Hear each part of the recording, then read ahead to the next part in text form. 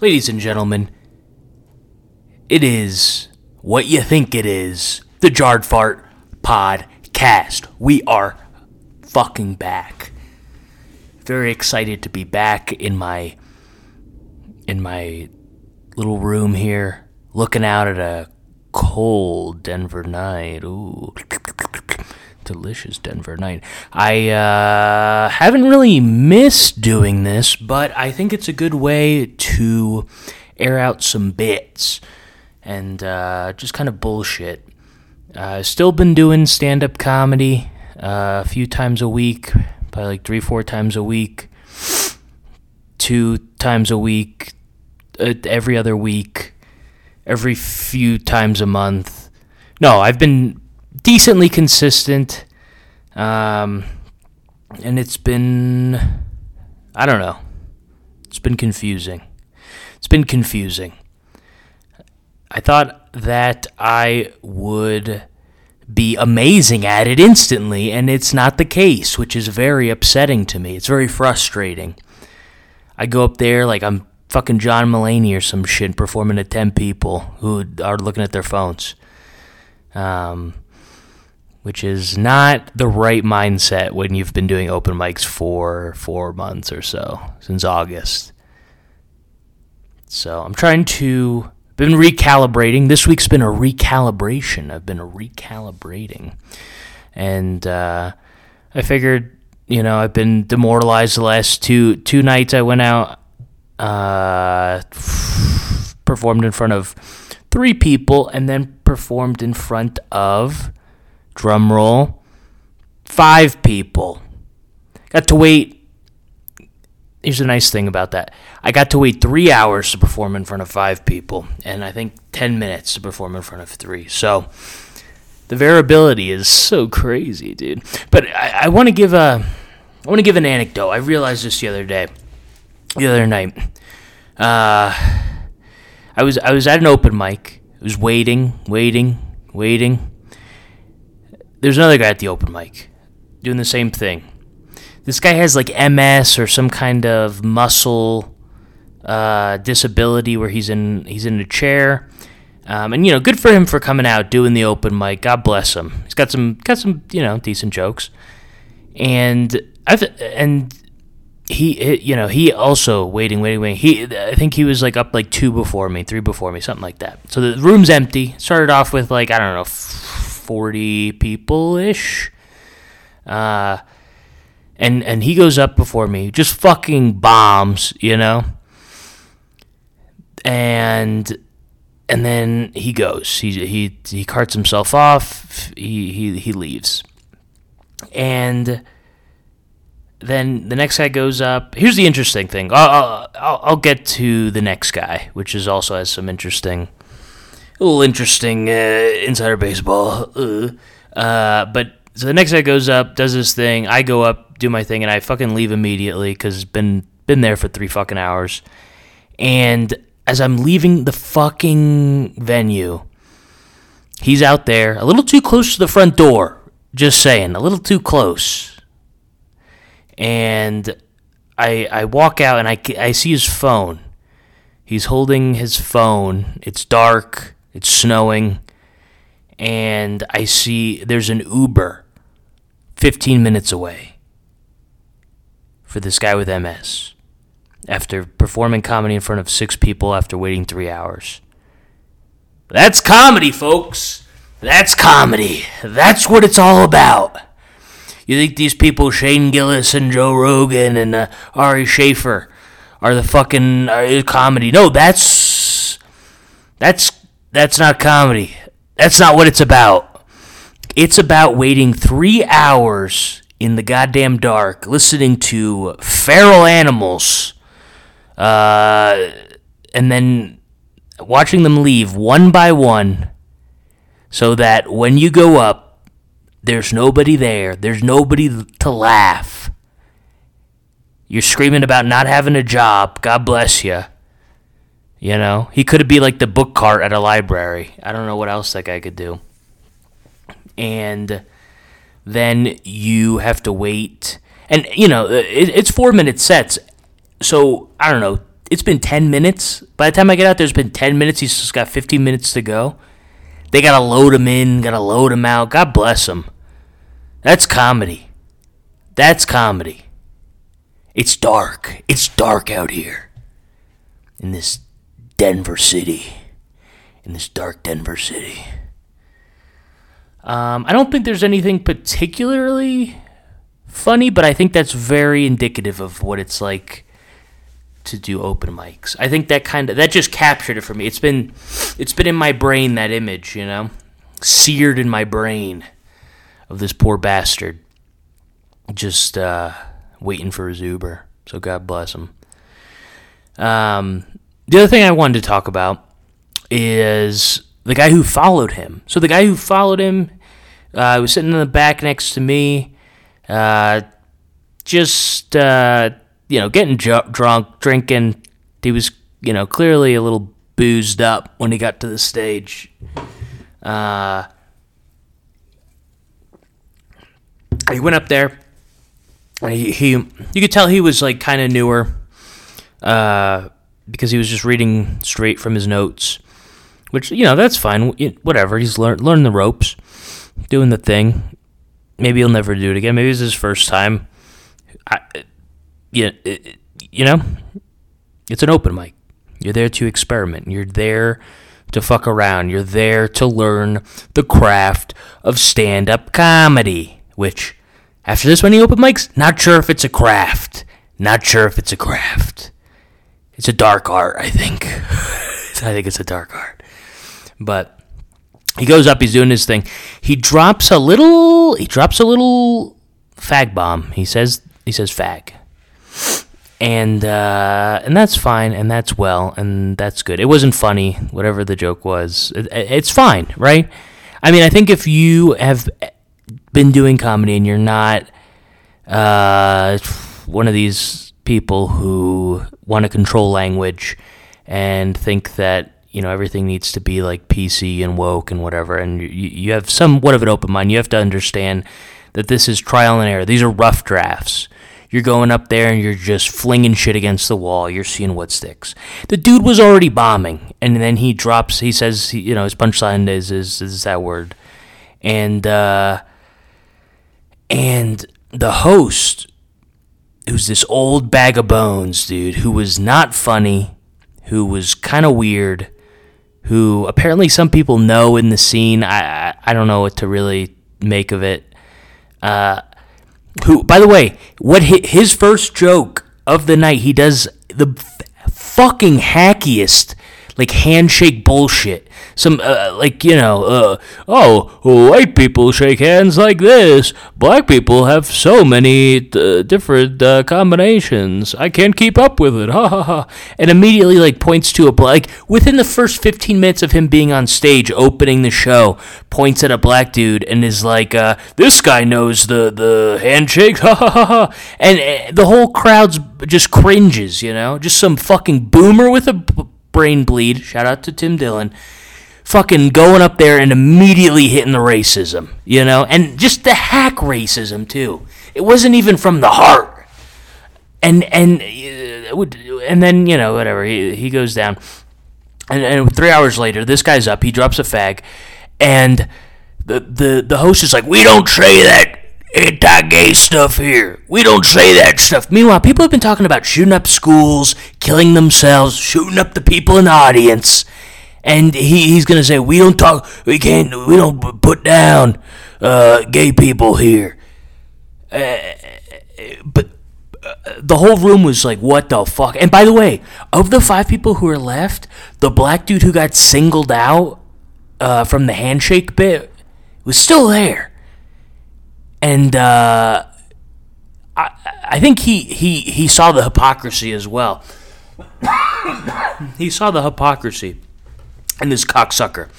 But then it gets so this guy is drunk, he's reading off his card, there's no setup punch, it's just weird jokes, just blah, just drunk dude, blah jokes.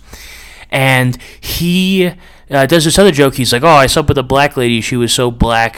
He couldn't see her at night and didn't see her until the morning." Just garbage, just trash. But God bless him. He's going up there. He's trying. I'm not saying it's funny. I'm not saying it's good jokes. I'm not saying he's gonna get anything from it.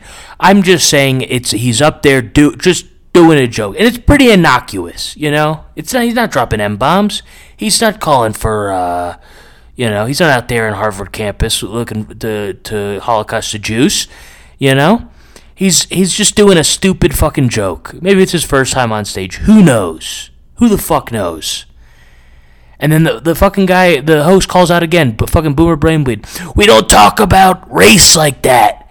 We're not racist here in this institution." And golly, did that grind up my gears. I'll tell you what, that grinded up my goddamn gears. And he's like, if you do one more joke, and the whole audience, the 5 people are like, yuck. You know what I mean? It's like it's 10 o'clock at night on a fucking Wednesday, dude. Just let it go. Just leave it alone. Not only that, but it's fucking comedy, open mic. The fact that nobody's hung themselves yet is incredible. And so he's like, if you do one more joke, I'm gonna have to pull you. It's a 4-minute set, dude. What are you pulling me for? What are you gonna pull me for? You're not pulling me. What are you gonna give me the light at 3 minutes instead? It's unbelievable. And then the kid does another joke. I forget what it was. And the guy's like, "You're done. You're done." Like some fucking city council energy, dude. It was just fucking gross. It was like, what are you, dude? You fucking get a little ounce of power, You're fucking, your wife's fucking a black bull, and you're like, "This is my power source." Well, my wife is sending me pictures being penetrated by 18 inches of dark meat. I just couldn't believe it. I could not. I wanted to say something. I still feel bad for not saying something. Perhaps that's why I'm recording this right now. It just really just upset me, man. It upset me. Not just because he was trying to be this social justice retard, but because he made a racist joke. The first thing out of his mouth was racism of the night. It blows my mind. And honestly, I mean, I don't care. I don't care. You're trying to be funny up there. Shit's gonna go awry. Shit's not always gonna go your way. That's fine. But to be on this moral high ground after you literally just did the same fucking thing. Only boomers, only fucking boomers can do this. It's my God, man. My God. You're fucking 58, 65 years old, whatever the fuck you are, whitehead motherfucker, hosting an open mic on a Wednesday, dude. Maybe swallow a bullet, Maybe swallow a bullet. I'm just saying. It's so infuriating. It's so infuriating you talk to people like that. Not a good joke. Not one good joke. His whole act, terrible. Fucking garbage. Fucking hack bullshit. Puns. Dad joke fucking puns, dude. I mean, the crowd was shit, but I mean, go fuck yourself, dude. Go fuck yourself. Incredible. I wanted to say something so bad, man. I just gave the dude knuckles and told him, don't worry about it. Don't listen to this fucking cocksucker. As he was getting off stage. I should have said something. I should have. Cause a little scene. Cause a little ruckus. That's comedy. That's comedy. Little ruckus. God damn, dude. God damn. Sorry, I just had to get that. I had to get that off my chest. Man. Because it's ridiculous. It's ridiculous. Bingo, it's ridiculous. So I don't know. Coming at that with a lot of... It's been a rough rough week of doing open mics, so it's been pretty brutal. I'm not going to go. I was going to go out tonight, but you know what? I just said, fuck it. I mean, tonight has a better open mic anyway. I got to stop going to that fucking Wednesday mic, dude. That fucking Wednesday mic, bunch of bullshit. Always bullshit. Always waiting 3 hours for fucking 2-minute spots. Annoying. There's better places to perform. What I wanted to talk, the whole impetus of recording today, right now, is I wanted to just flesh out a little bit. I have this idea for a bit, right? Where it's like, okay, there's Pizzagate, right? We know Pizzagate. We know it's about like the pedophile lizard people, Hillary Clinton eating children and so forth, John Podesta eating children and so forth. But the alternative is also very scary. The alternative, and here's the thing with Pizzagate, if you don't know, one of the main threads of it, one of the main tentacles of the complex web that is Pizzagate, these leaked emails, right, where these high-ranking politicians are going back and forth about pizza and hot dogs. They're talking about them the way that like R. Kelly talks about pee. It's like with pizzazz, with lust, with desire, and for some part of the populace, that those leaked emails are enough to indicate that there's irrefutable evidence that the world is run by satanic pedophile cannibal lizard people, and that's well and good. Maybe a little bit of a stretch, but well and good overall. Oh, we got the air. I haven't done this in so long. I didn't even turn off my air conditioning. If you can hear in the background, my apologies. But for some people, they think they're lizard people. I think it was a bit of a stretch. But it's odd. It's very odd. This carb-based code. It's very strange. It's very out there. However, the alternative, if the elite are not satanic pedophile lizard people, is that they have the palates of 5-year-olds. The palates of 5-year-olds. Which is not very comforting as far as national security is concerned. Like, are we just a good slice of pizza away from releasing the launch codes at all times? I mean, I don't like that. I don't feel comfortable with that. I feel comfortable with satanic pedophile lizard people in charge. Cold-blooded killers, I mean, pizza and hot dogs, they're fine. But it's not how you celebrate toppling a foreign regime. That's an adrenochrome occasion, right?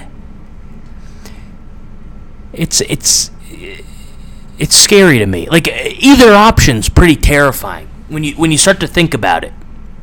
Because if Pizzagate is real, or not real, I should say. If Pizzagate's real, we're run by satanic pedophile lizard people. That's terrifying. If it's not, what the fuck are these people talking about on the emails? They're just lusting after hamburgers? They want dinosaur chicken nuggies? Hillary Clinton wants dinosaur chicken nuggies? And what about Hunter Biden? They're going through his laptop. A lot of attention on the laptop. But what about his Domino's account? How many emergency pizzas does that motherfucker have? We're talking board of Burisma? Where do you think that's where the money, that's how the money gets funneled? That's where and what about these orgies, There's like blood orgies that they say the elite have, these elite pedophile orgies. Are those just mukbangs? Is that what that is? What a fucking letdown. Eyes Wide Shut promised so much. It's just a small army of delivery boys blindfolded into a mansion. Just set it on the table, kid. and just getting tipped, by these fucking bottom feeders. The kinkiest thing they do is the glizzy glory hole. You stick your hot dog in. Someone puts relish on it. Mustard, ketchup. It's disappointing. You'd hope there'd be more. You'd hope at the end of all that wealth and manipulation and power, there'd at least be a seafood tower. And it seems like there's just a to-go order from goddamn Pizza Hut. It seems like there's a frozen pizza flown in from Chicago from Lou Malnati's. Is that why Obama got elected? He had the deep dish hookup? It's I want my politicians to be satanic pedophiles. I feel safer that way. I feel bad for the children, but it's a matter of national security. And it's sad. And it's not good. But if it's between people who obsess, who fixate on carb-based nutrients versus adrenochrome addicts, I'm going with the adrenochrome addicts. Because 9/11 did a little number on my psyche, did a bit of a number on my psyche, and I'm probably going to be a Republican in 10 years. So,